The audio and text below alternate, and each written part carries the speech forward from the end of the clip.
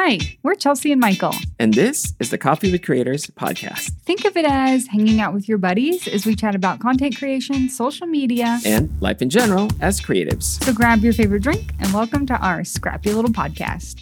Hello, everyone, and welcome back to yet again another episode of Coffee with Creators. Hi, Michael. Hi, Chelsea. How are you? I'm good. How are you? I'm good. A little frazzled this morning because of our technical difficulties. I know. And it happens. It happens. But I think it's appropriate considering who we have today as our guest. Right? and I say appropriate because we've been making fun of him since the last episode, and it's all in good fun. We're not serious, but we even have a little intro for him. We have a special guest for you guys today. Yeah, so our special guest is Mike Watt. Hi, Mike. Hey, how's it going, guys? Good. So today our guest is Mike Watt, and you probably know him from YouTube, but he is all the way from Vancouver, Canada, which I think is really cool. He is most known for his everyday tech reviews on YouTube and Instagram. And Mike, if you want to tell us a little bit more, you can go ahead. I'll give you the floor. Yeah, so it's amazing to be on the show and actually see what the behind the scene looks like. And because I listen to it whenever I edit photos and clean my desk. So, Mike, how are you? And thank you for being a guest here on the podcast. And I'm personally very excited to have you on because we've known each other for a couple months now, and I've been following you for a few years now on YouTube.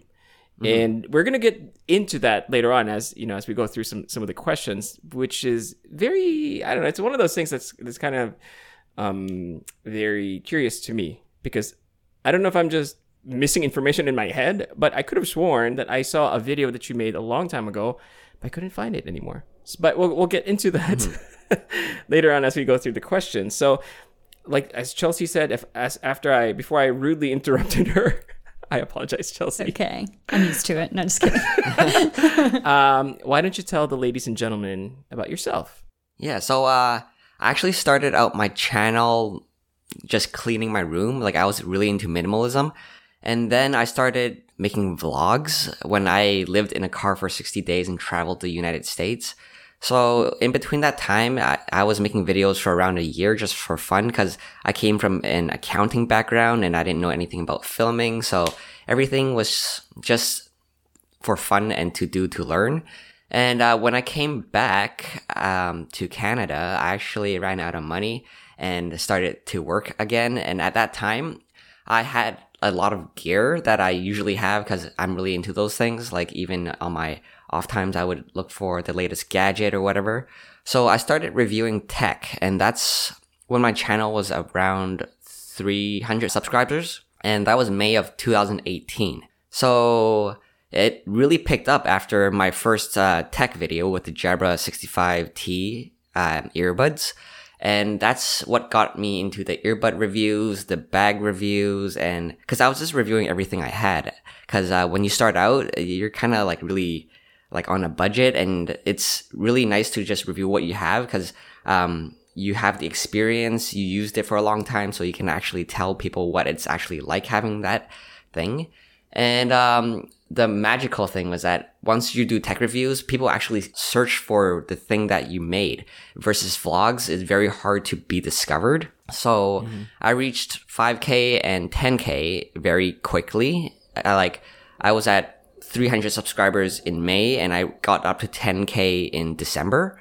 And that was really cool. And then in 2019, I actually quit my job and did that full time. So I've been on YouTube full time for a year and a half. So that's really cool. Wow. Yeah, that's awesome. That is cool. You know what's cool is that the fact that you went on a road trip for 60 days. Did you say 60 days? Oh my gosh, yes.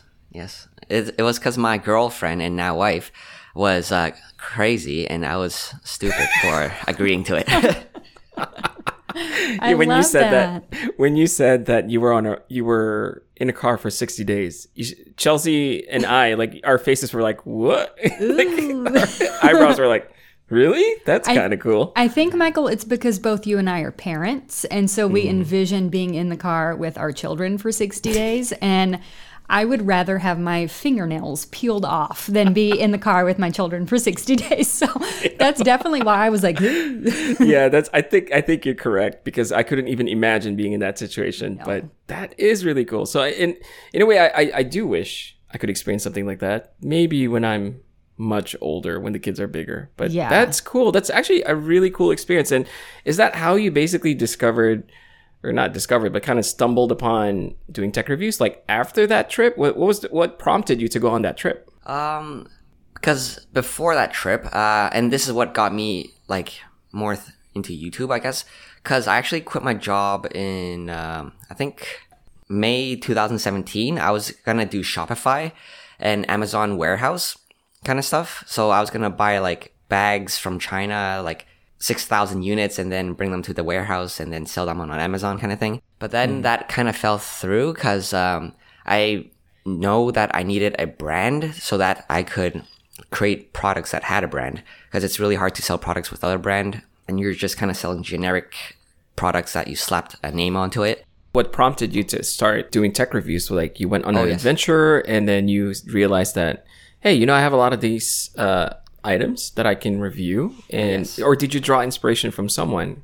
Well, back to creating, like I just wanted to live like a nomad kind of thing, like because I was really stuck in my 9-to-5 job, doing accounting, and I saw where my bosses were at. All of them were overweight, bald, and stuff, and like they're like the projection of what I was going to be like in 10 years. So I was like, no, I don't want to be like that. So I just really wanted to get out of a job, and like earning money online was the main goal, like passive income or like income that I didn't have to actively generate. So that was what got me into making money online. And YouTube was one of the best ways to do it. Yeah, that's awesome. I love that. I definitely relate with that as well.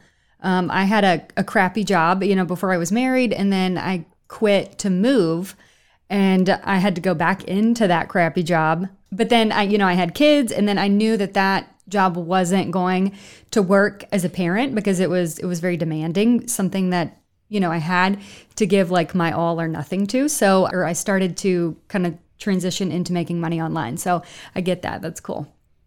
That's awesome, Mike. That's a very interesting journey that you've had so far. I mentioned early in the intro that I was kind of confused because maybe I'm just remembering it wrong, but I remember watching your video like a long time ago. You were reviewing a Peak Design bag. And the reason why I remember this is because my daughter was a baby. Like she basically was just born. And I wanted to do some bag reviews. As a matter of fact, I actually did a Peak Design review as well from an old channel that I made. And this channel was a vlog style. Chelsea doesn't know this, but I had a vlog style channel that basically just showed my family. I took it down just because it didn't feel right to me, at least at that time, to share too much of my family. But I did a bag review, and one of the Peak Design reviews that I saw was from yours. And I'm like, oh, this guy's cool. Like, that's a really nice review. But I could have sworn that was from a few years ago when my little girl was still a baby. But I tried searching your channel for it, and I couldn't find it. So my question is, am I crazy? Or do you, Chelsea's nodding her head, or did you delete that video? And if you did delete that video, is that something that you do as a content creator? Do you make something, and then if you're not very happy with it, or for whatever reason, do you delete old content? I'd like to hear your thoughts. Yeah, well, first of all, I think you're crazy, man. Told ya. Yeah, maybe I am. No, maybe just kidding. Different person. But I think it was the Peak Design, the everyday bag that you saw. It was like the top 5 reasons why not to buy it kind of thing. Was that the bag you were looking at?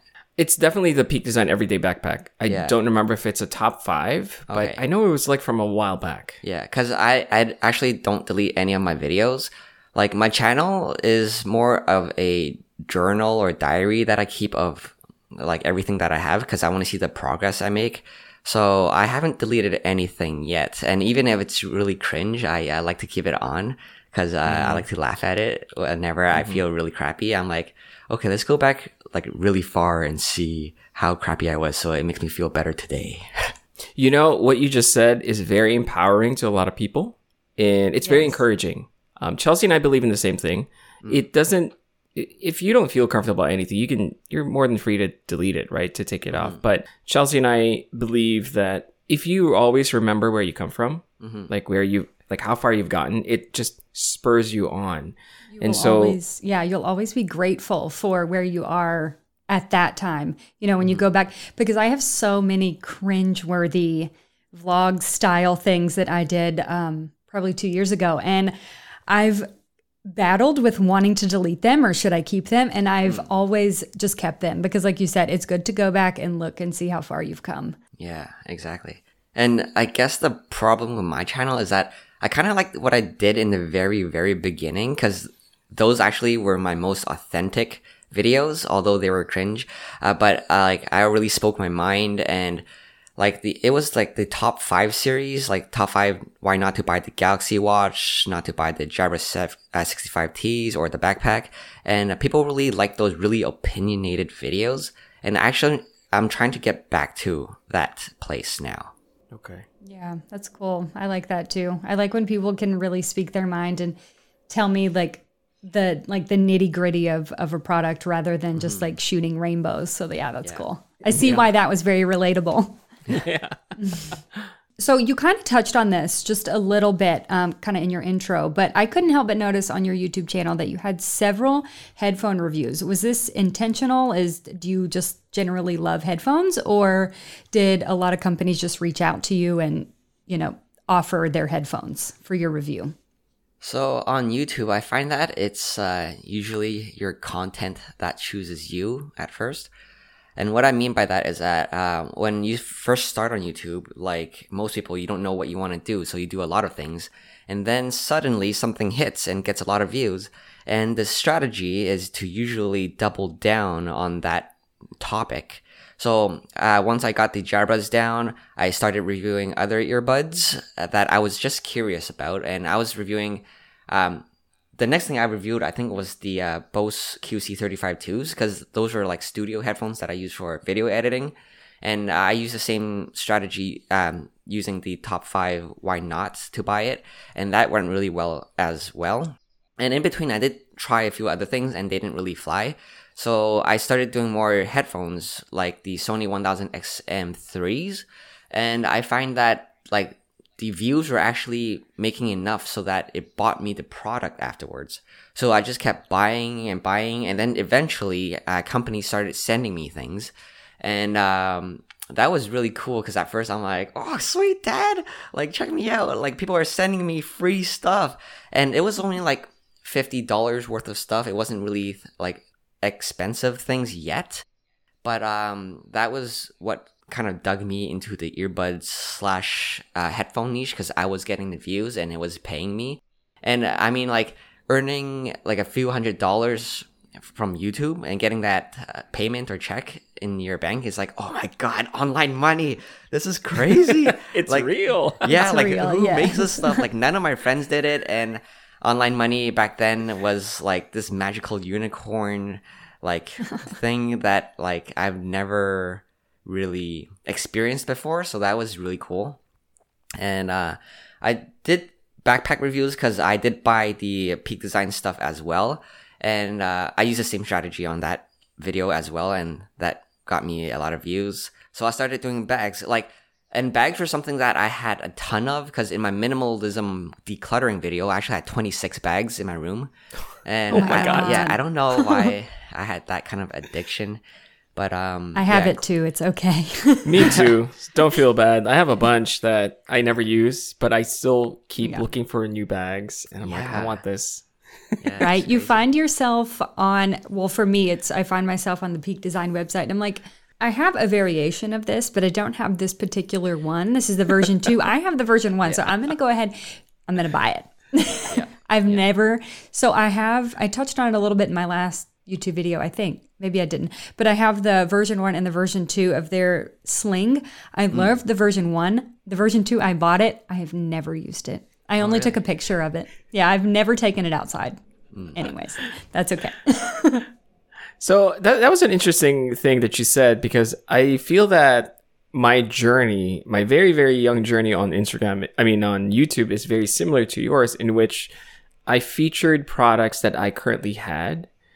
And after that, I would buy anything. Basically, the idea that I had was whatever I have right now, I have the best opinion on it because, I've actually used it.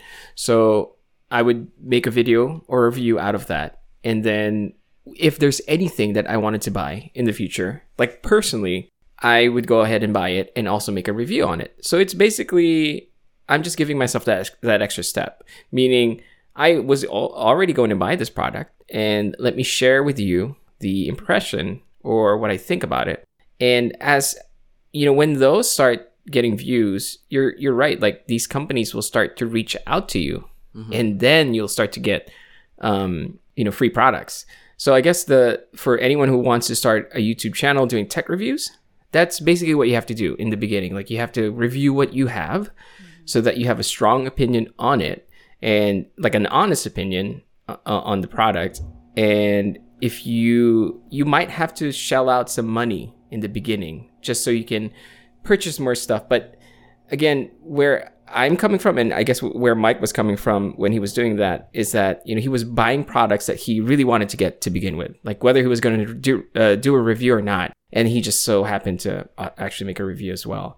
And so that's a pretty cool insight, because I bet you a lot of people don't know that, and I experienced something similar. So I thought that maybe that was just one off, maybe it was a fluke or something. But hearing you say that, I'm like, okay, yeah, that does make sense. It is kind of like the strategy. But I do have one question, and it's I noticed that you took a little break from creating videos on YouTube, and you started to focus a little bit more on Instagram growth. So your YouTube channel is, I think I said a wrong number in the last episode, like 80,000, but you're like, what, 72,000 or something? Yeah. That's still a very respectable number, like very respectable number. So I would consider that a successful channel. But I noticed that you took a break and you started focusing a little bit more on Instagram. And a lot of people would think that that's kind of a reverse way of doing it. But I know there might have been a reason behind it, like why you did that. Can you share with us why? Definitely. Instagram and YouTube are very different. I find that it's actually harder to grow on Instagram for myself. And that may be because I'm not a photographer. And the reason why I started doing more Instagram is because with YouTube, what really, really matters is the click-through rate and the watch time.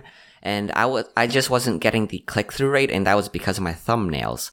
And so with Instagram, I started to learn how to edit photos, how to make them prettier, and really, I think Instagram is more of a lifestyle platform where people follow you because they like your overall look, your aesthetic, or your style. And that's something I'm trying to develop on my YouTube as well, because with my YouTube channel, as mentioned before, it's kind of very niched or very topic driven, which before was earbuds. I did a lot of videos on that, and and going back to what I talked about before, your topic kind of chooses you, and it's hard to get out of that. And that was really kind of depressing for me, because although I was good at reviewing earbuds, it was kind of life draining for me to do it every single time. Because with earbuds, it's earbuds and headphones and everything, it's actually all the same. There's only slight differences in the appearance, in the sound. But other than that, I really felt like I was a quality control person, which felt really weird, because people were asking the same questions and I was just checking things for people. Mm-hmm. And I'm not an audiophile, and I state that on my reviews. Like, I'm just like the average audio guy. What I really concentrated on was the usability and the user experience, because if you don't like using it, you're never going to use the earbuds. Because if they don't fit in your ears or if they hurt you, you're not going to use them. So that was the biggest thing for me. How good they sound. Yeah. Exactly. Sound. I get that. Yeah. Because with sound, when you're working out, for myself, I don't really realize how good the sound is anyways. It's only when you're sitting down on the bus or something that you really appreciate the sound. And sound can cost you $100 or $200 more, and the difference is very marginal. And so I didn't really resonate with that. So every time I was reviewing it, it was just not me. So on my YouTube channel, I started to contemplate whether I wanted to continue or not, based on if my channel was pigeonholed into that niche. Because anything else I did at that point did not get views. Like I would get less than 1,000 or 3,000, and that was really depressing because I thought those videos were really cool. And those videos were like camera related or like everyday backpack related kind of thing. And it was depressing back then when I first talked to Michael. And but when I talked to Michael in our first conversation, you were like very different in a way because you weren't doing reviews on your channel. It was more of your desk setup, and that was something I was really into, but I didn't know why at the time. But like through the few months that I've been doing it myself, Michael's really in a lifestyle niche that he just shares whatever he likes, and people will kind of be attracted to that and follow him because of who he is and what he likes.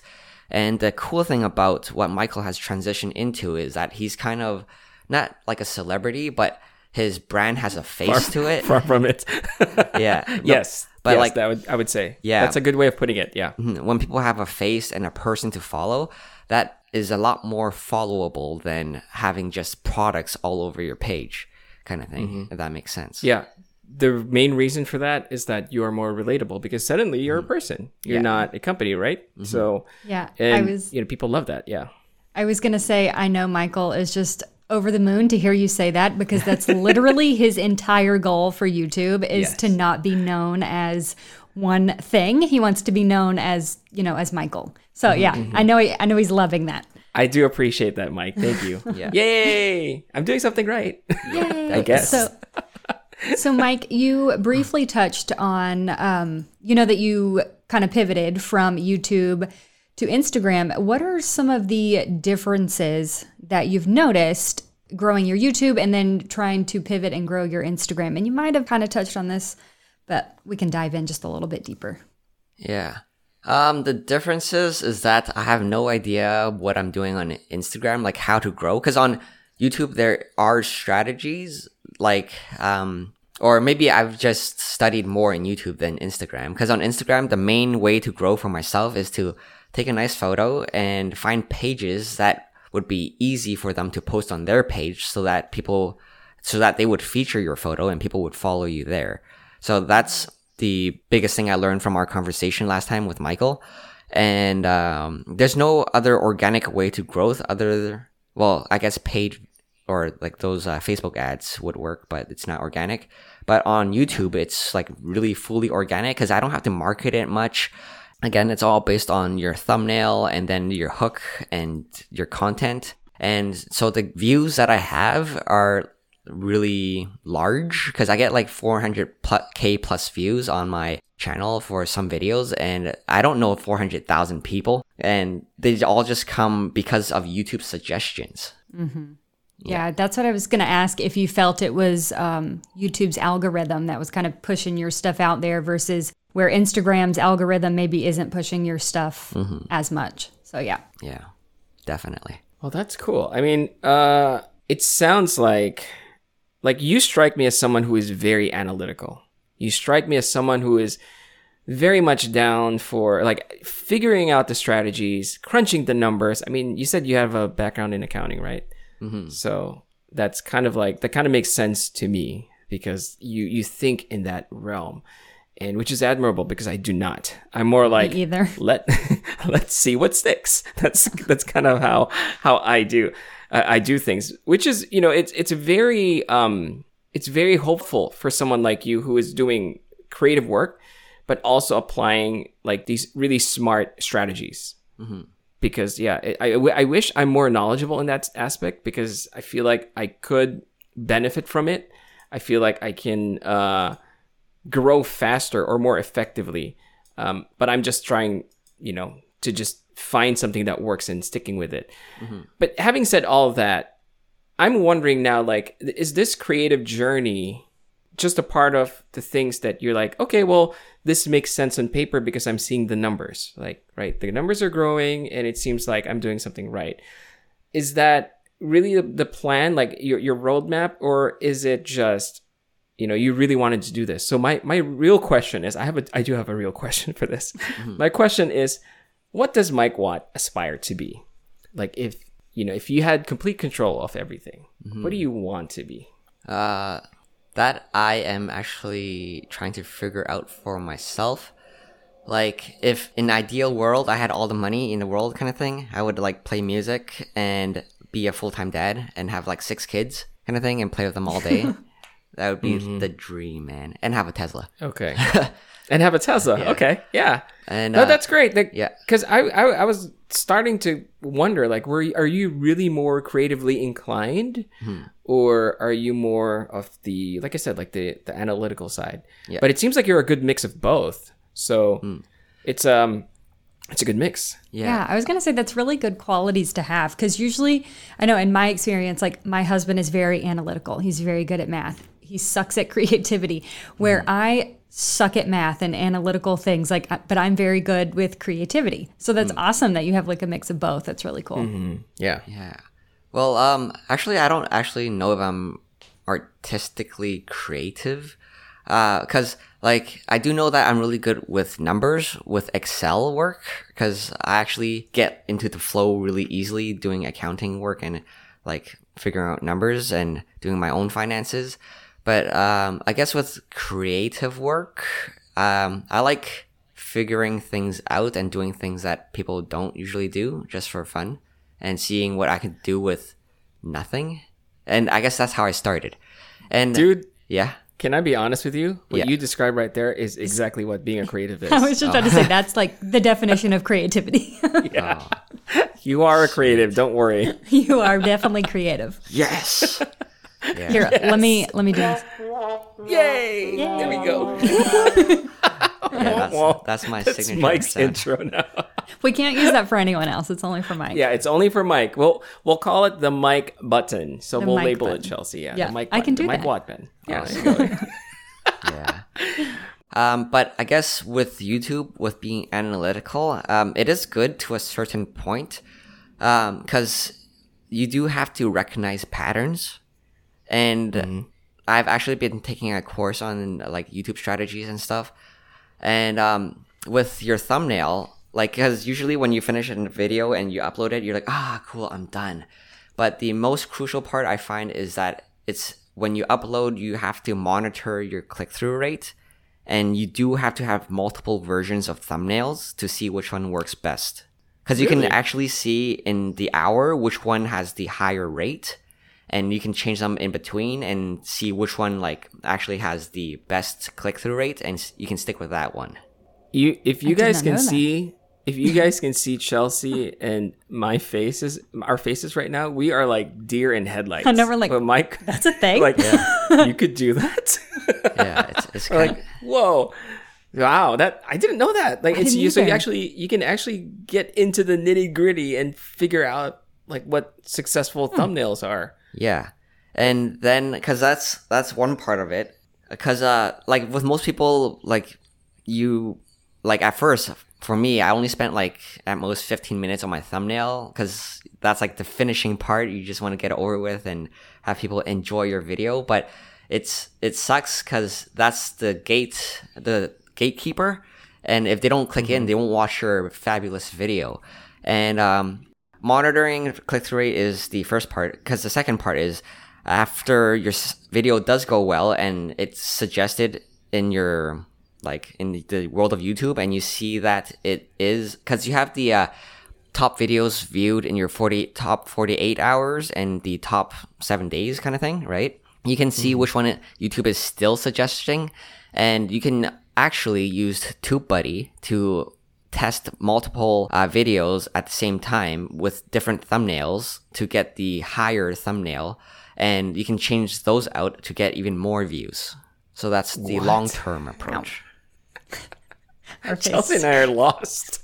We're We're like, Yeah, what is TubeBuddy? I actually I've have heard- seen TubeBuddy. I've heard Yeah. of that, yeah. because But I've never even considered it. Yeah. That's, Me neither. that's crazy. Because, well, like with Michael, you have like two videos that work really well. It's your desk setup with the ergonomist desk, that video, and it's the iPad replacement video, right? Yes. So you could try testing those thumbnails out with different ones to see if they get you a higher thumbnail rate, and then you can have more views. Because if you're already getting like, say, 100K views per month on that video, and if you get like 5% more or 1% more, that's like what is that? That's significant. Like, 5 or 1. Yeah. Don't ask me about Don't that. ask us about the math. My palms are sweating right now. Right? Yeah, I'm like something like that. the buckets of sweat, like I'm just feeling. talking about I feel all like these I'm numbers. in school again.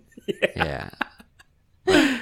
That's cool. very I can helpful. actually. I'm probably check that out just to see, because I never really considered that at all. And you're right. Thumbnails is what draws like people's attention to begin with, right? So that's why a lot of people like doing the clickbaity type thumbnails.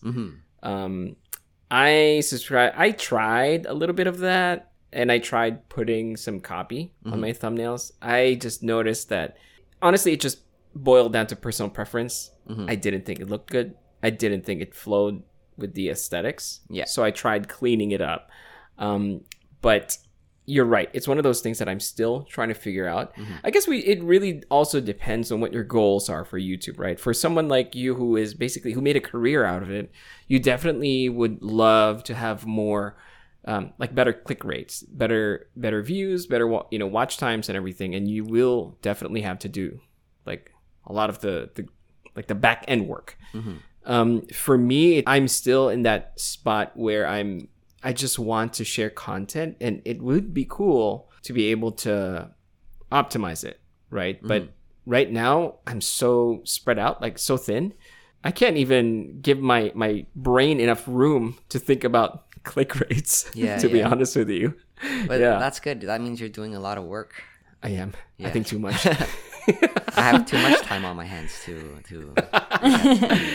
Okay, Mike, so those are our main questions for you from Chelsea and I, but we did get a couple of questions from listeners, and I hope you don't mind asking these questions. I'm going to go read the first one, and then Chelsea will follow with the next one. So this first question is from I am Michael Evans. And he is a good friend of ours on Instagram, and I think you follow him as well. He's a graphic designer. I think he does mostly package design. He's from Florida.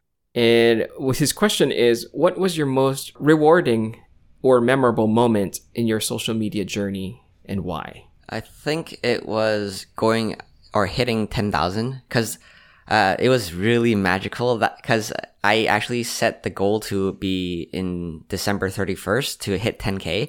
And going from 300 to 10K was like amazing for me. That was like the funnest part of my YouTube journey. And it was because like everything was new, and I was growing like really fast for someone who knew nothing and making something out of nothing.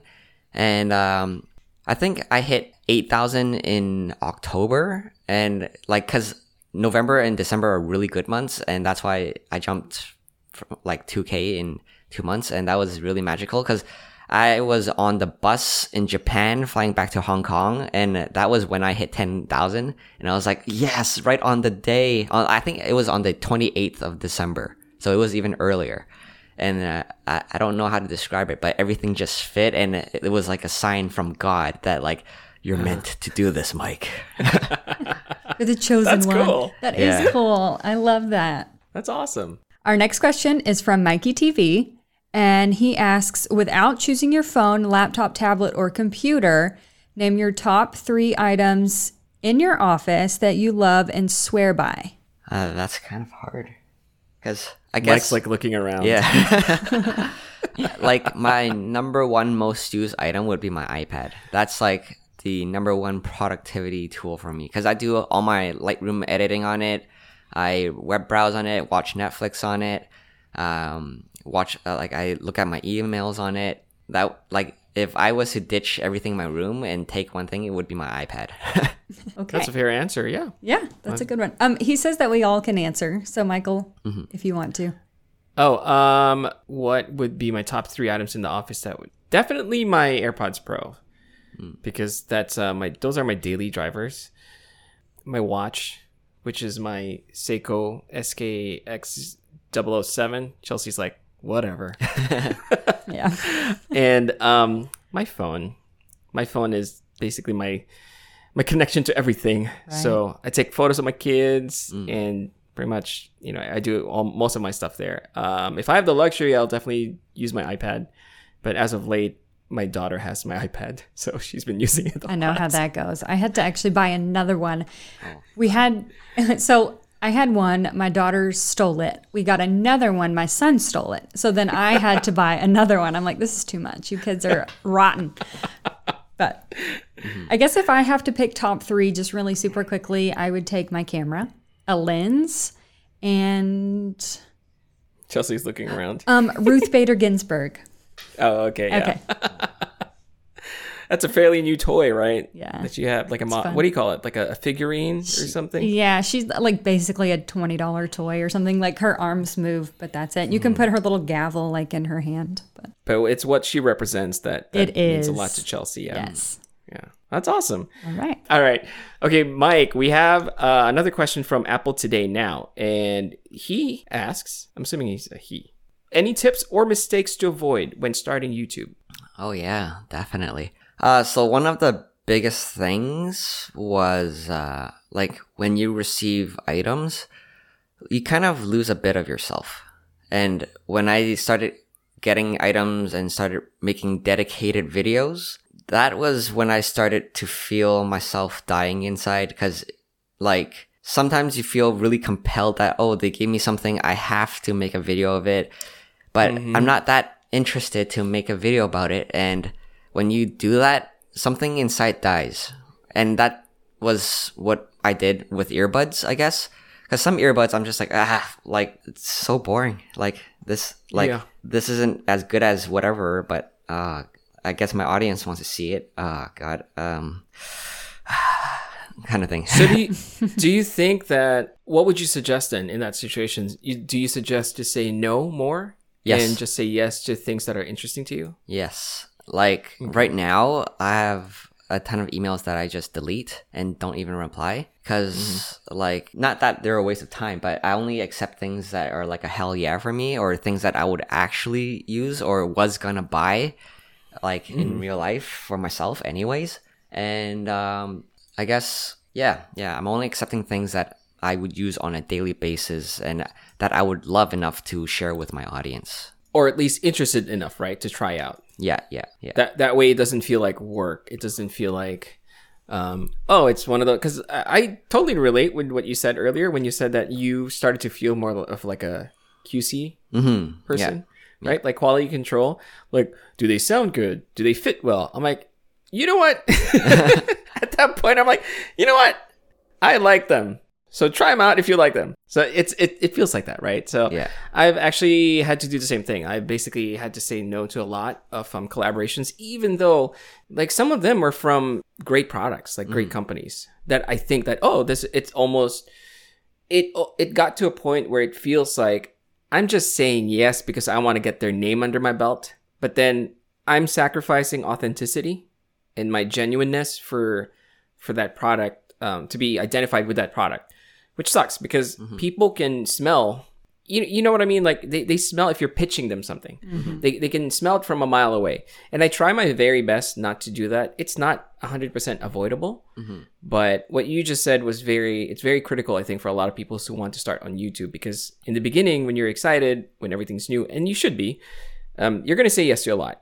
And you should say yes to a lot of these when you're starting out. But when you start to get to a point like what you said, Mike, where you start to feel like a part of you is dying inside. It's when you start to feel that you're not in control anymore. You don't have creative control. Your content is not your content anymore. Your content is basically based on whatever these companies say. And there's a little bit of pressure there because obviously you want to earn money. You want to grow your channel, but you also have to be very strategic.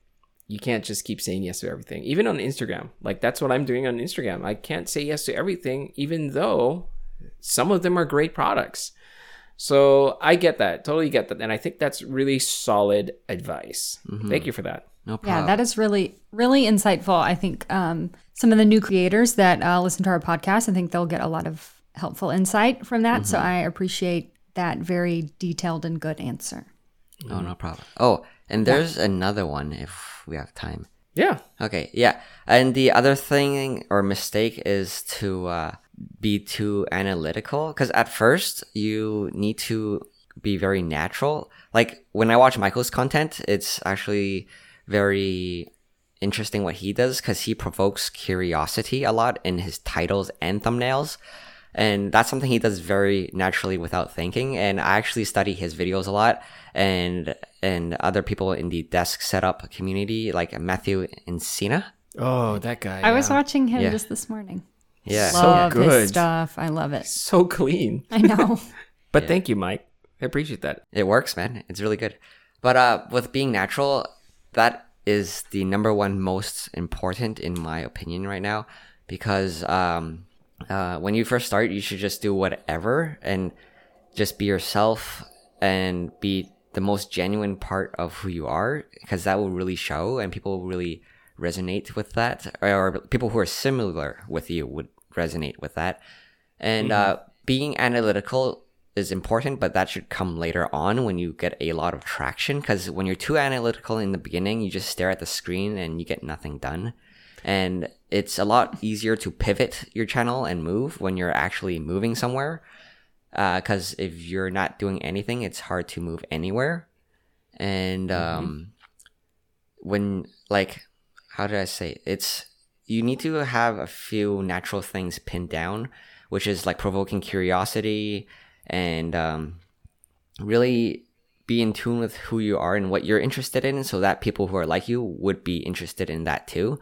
Because I find the biggest challenge for my channel right now is my audience development.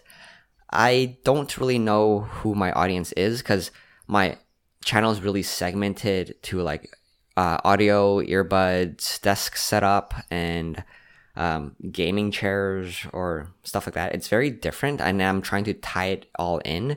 And I do camera stuff too, and that gets the lowest views. So it's on YouTube, it's a challenge to make content that you like and people like at the same time, if that makes sense.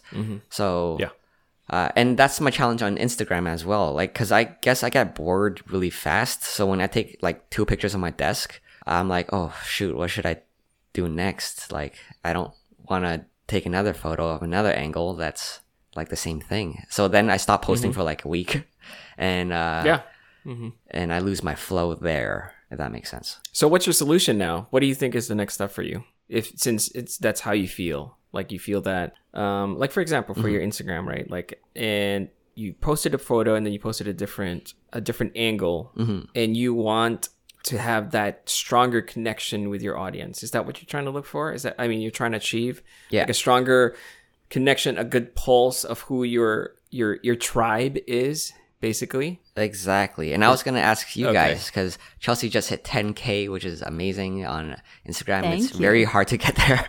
And It's very hard. yeah, so that's like, you guys would have a better understanding of how to develop or identify your audience. I guess that would be the other thing, the third thing I was going to say, like, know how to develop your audience, which I'm still trying to learn. Okay. Chelsea, what do you think about that? Like, what would you say to Mike Yeah. to try to grow his Instagram? Something that I say all the time, and I feel like a broken record because I'm constantly saying this. And I know it's like bleak, but try to stay consistent. And I know you were saying like you take a picture of your desk with one angle and you go to another. I would just say be creative, but also be consistent, and then just post quality content. I mean, that's what I did. And I know there for like a stint when I hit probably 7,000 or 8,000, like I was just stuck. I was stuck at like 700 and whatever, 7,000 or whatever. And I think it's because I was posting like the exact same thing. Even though I was getting lots of likes, I wasn't getting a lot of follows. And I think it's because the grid like just looked the same. Like it was the same desk, the same, like everything was just like starting to get dry. So that's when I started to incorporate like other things. I was starting to do like flat lays. I would photograph myself, even though it was still my desk. It was different, if that makes sense. That's That's just worked for me. I don't know if it'll work for anyone else, but hopefully it will. Yeah. Okay. There's a lot of different strategies for it. My personal strategy has always been my idea for my grid, right? Like in the beginning, it was all desk setups. In the beginning, it was all like just the same thing. But the problem that I had was exactly what you were facing or what you are going through right now, Mike, is that people remember me for my desk. People remember me for any items, right? Like it's the way I would say it is. I had a cousin when I was way younger. One of my cousins drove like this really nice car, and I remember hearing some of his friends refer to him as like, "Oh, do you guys know this person?" And they would say, "Oh, that's the guy with this car." Like they don't even know his name. They just know his car. And I remember at that time, I think I was like 22, 23. I said that I definitely don't want to be remembered for an item that I have. And that's how I felt with my Instagram, because people were remembering me for the desk. And very reluctantly, I started showing my face. And the reason why I started showing my face is because I wanted my audience to know that I'm an actual person. And it's hard to do that, I admit. And you won't get as many likes. You won't get as many whatever. And all these things they start to stack up like against you in your head. You're like, oh, maybe I did the wrong, I made the wrong decision or whatever. But you're basically just laying the foundation. And that's what I did. What I would do is I would post desk setups, and then I would post other things that are interested in me. For me. So basically anything that revolves in my own life, right? Like aside from kids, aside from my family, like I try to keep them related in a sense. So watches, it's things that I see in the office, basically. And every now and then, if you scroll through my grid, and if I see that most of the stuff there are just desks or items, that means I need to post a picture of myself again. So I actively try to add photos of myself just to remind people that, hey, I'm a person. You can email me, you can message me or whatever. And they start to relate to me more in that sense. And because now they think of my name as, oh, Mitch Soul Design, that's Michael. And these are the things that Michael likes. In the beginning, it was like, hey, you're the desktop guy, right? Like you're the setup guy. And as nice as that was, I didn't want that. The worst thing that I want is to lose connection on Instagram. Like I'm there so I can make more connections, not become just another picture, I guess. So you can try to do that. You can try to add more of yourself, of what you do, and you may not get as much engagement in the beginning. But again, it's just building on your foundation. It's building on your personal brand. Because eventually what I want is that I want people to know me for me and be like, oh, is this something that Michael would buy? Or is this something that Michael would use? And not just, oh, would this look good on a desk? You know what I mean? So I'm starting to try to pivot that way. But the last question that we asked you, like the things that you mentioned earlier, those are very critical information that I think a lot of people will benefit from. So if you guys are listening to this and if you are going to take anything away from this whole episode, it's what Mike said. Basically, his journey through his Instagram growth and YouTube, like his struggles, those are what you will encounter if you're not going through that right now. And these are real things. And what Mike said, you have to kind of learn how to pivot. You have to learn about your audience. You have to know, like, it's always going to be different for everyone. Chelsea's journey was different.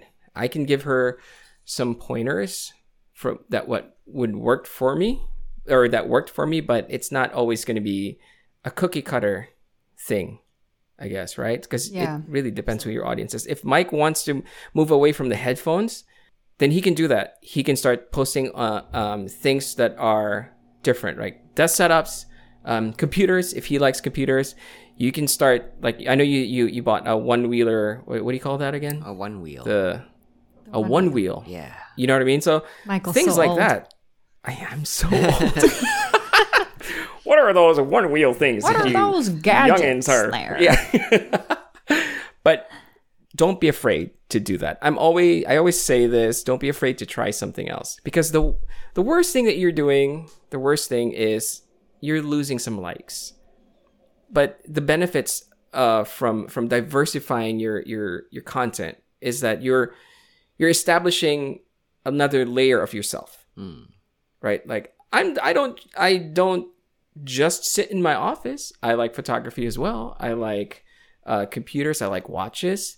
And so you're getting more, a wider sample of an audience, your audience, I guess. And in that journey, I think eventually we will fine tune it and we will figure out, who your ideal audience is or are. But you're never going to know that if you're going to keep doing the same thing. So what you're doing right now, like you're trying something else other than headphones and earphones. I think it's a good step. That's a good first step for sure.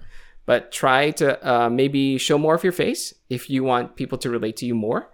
It's good if you're being authentic. It's good if you're being honest with the negative things that are happening to you. Because as much as it, Instagram, think of it this way. 90% of people use Instagram as their highlight reel. Meaning they only post the best things, right? The best things that happen in their lives, the best quality, whatever it is. And the problem with that is that, people can watch that and admire it, but ultimately they won't be able to relate to that. Because like everyone else, we also have problems. But if you're being honest in your posts, in anything that you create, you'll draw more of those genuine people. So I think you're in the right path, man. Like I think it's what you're doing is very good. And also it's a lot of work. I mean, you grew your YouTube and now you're trying to go to Instagram. So that's admirable. But thank you for sharing that last bit of insight, because I think a lot of people needed to hear that. Because Chelsea and I say that, and it's different hearing it from someone else. Someone, especially like you, who has a significant amount of audience in your YouTube. So that's great. It's very encouraging for people. The other thing is that on YouTube, I don't really think it matters how many subscribers you have. I think that number is fake, because you don't actually get the views for how many subscribers you have. It's only again, goes back to your audience. If your video attracted say 5,000 subscribers from your desk setup video, your next desk setup videos is only gonna get 3,000 or 2,000. And so that's the thing with my channel. Although I have 70K plus, I don't really feel like I have that community of 70K plus. But for you guys on Instagram, what does that, your number and your actual community that you know of and feel, that what's that actual number in your head for you on your Instagram? Yeah. Personally, I feel the same way. My followers it's big, so I can say that maybe more people can see my content, but that doesn't necessarily mean that more people are engaged. And I'm more focused on how many people are engaged. And I was actually thinking of that last night. I said, I'm going to spend more time commenting again, because that's the one thing I miss the most on Instagram, is commenting or replying to comments and replying to DMs, even sending DMs. I remember before the pandemic happened, I would send DMs to people just because I even sent voice messages to people. And it's just because that was just my way of connecting with people, and I wasn't promoting anything. It was just I remember I sent this voice message to someone in the UK during the when COVID hit for the first time, and I'm like, hey man, this might be odd for you to get this message from me, but I just wanted to reach out to people, as many as I can, and just see how they're doing. I hope you're doing okay. And 100% of them replied back with also a voice message to say, hey, I appreciate that. Thank you for sending, because not everything that you do on Instagram has to be a business transaction. It doesn't have to be self-promotion. We're people. It's a social media app. Treat it like a social media app. But because you have that creativity in you, you can make it a little bit nicer, right? So pretty pictures, but it doesn't mean that you have to lose your soul. It doesn't mean that you have to give up your character. So to answer your question again, that number again that I have it looks big. but the community, it's much smaller. But I also know how loyal and how genuine like these people are. Some of them, I wish I could message them every day because they're so committed to the commenting and just liking and whatever. And I really want to spend more time doing that. So I think I'm going to start doing that now. Okay. But try not to, you're right. You're right about the numbers on YouTube as well. It's good. It's like a badge, right? It's almost like that blue check mark that you get when you're verified or something. Yeah. It's like, oh, he has 100,000 or he has 70,000. It helps with overall marketing. But it's good that you are more interested in the actual genuine interaction or the community that you're trying to build. Because I think that's the secret right there. Building the community. Absolutely. That is. Wow. That's, Yeah. I didn't expect this interview to turn that way. Those were all great answers to everyone's questions, including mine and Michael's, and then also our listeners. I really appreciate you taking the time to sit down with us and answer all of our questions. I do have one more, and this is from Nicole, who is our social media manager. I'm sure you talked to her. She manages everything, actually. She does everything except talk on the podcast. And she wants to know, how did you feel about the Ember mug, and was it worth the hype and the price tag? Yeah. Oh, he has it. He I have loves it. right He has here it. in the Yeah. camera. He loves it. Yeah, I love it. I use it every day. The cool thing is that the battery is still around the same, even though I use it for a whole year, because usually heat and batteries aren't a good mix. And I'm not drinking or I'm not tasting any battery acid yet, so that's good. It's a plus. That shocked me there for a second. Like, I was like, oh, I didn't know that was a possibility. yeah. But it's really high quality when you hold it. It's really heavy, and it's something like it's expensive, but when you get it and use it, you won't even remember how much it costs, kind of thing. It's worth it in that's that good. way. But if it broke, would I buy it again? I would go back into that cycle. I'm sure if I buy it again, I would buy the new version. Yeah. Okay, yeah. I know how that goes. But as long as it doesn't break, Yeah. I mean, you would recommend it? Yeah, I would. They should sponsor me. Awesome. They should, yeah. Yeah, just that was like actually, how... I was going to ask that, if it was sponsored or if that's something you, I guess, assuming you bought that yourself. So, Yeah. yeah. These are the best people to work with, if any brands are listening. The ones who love their products, who use their products, and are not just looking for a sponsor. You know, Chelsea and I don't do that. I mean, we love Rode microphones. As a matter of fact, we have do. a bunch of Rode microphones here in the office. So Everything I'm recording with right now is Rode, even the XLR cable. So, Yeah. we love Rode. we do love Rode. Yes. Nice. Mike, thank you so much for sitting down with us. We really appreciate it. We've had such a fun time, but we should probably start to wrap this up because our editor is going to smack Michael. And I say smack Michael because she doesn't know me. So that's a plus. But yeah, Mike, thank you for taking the time. I know it's you're all the way there in Canada. I don't even know what the time zone is over there. It's the same. It's What time is it right now? 10:25 right now, right? Oh, okay, so it's the same time. Yeah. Same time here in okay. I'm the only one ahead. That's okay. Because Michael doesn't. I don't understand geography. Is that right? Geography? Yeah. Yeah, time zones. Time zones. All right, Mike. Well, where can our audience find you? So you can find me on YouTube, MIKEWAT, and on Instagram, it's the Mike Watt. So it's THEMIKEWAT. Okay. There you go. Everyone follow the Mike Watt.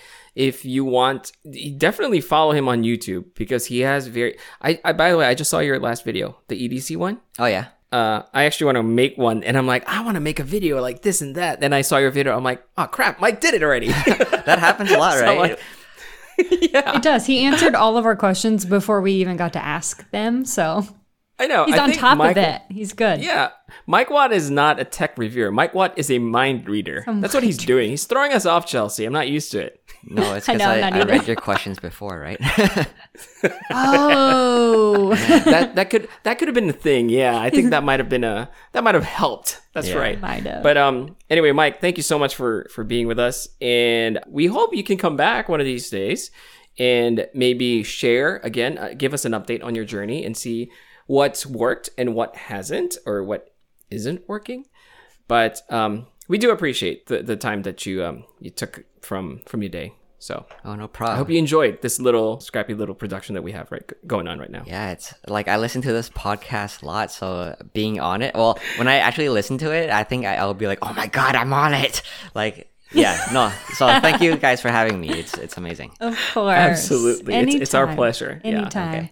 Okay, guys, thanks again for listening to Coffee with Creators and our very special guest, Mike Watt. If you guys haven't already, make sure to give Coffee with Creators a follow on Instagram, and that's at CoffeeWCreators. And if you could please head over to Apple Podcasts, if that's where you listen, and leave us a review or tap those stars. That really helps with the algorithm. And I think that's all. So I do have one more thing, Chelsea, before we sign off. Sure. Go ahead.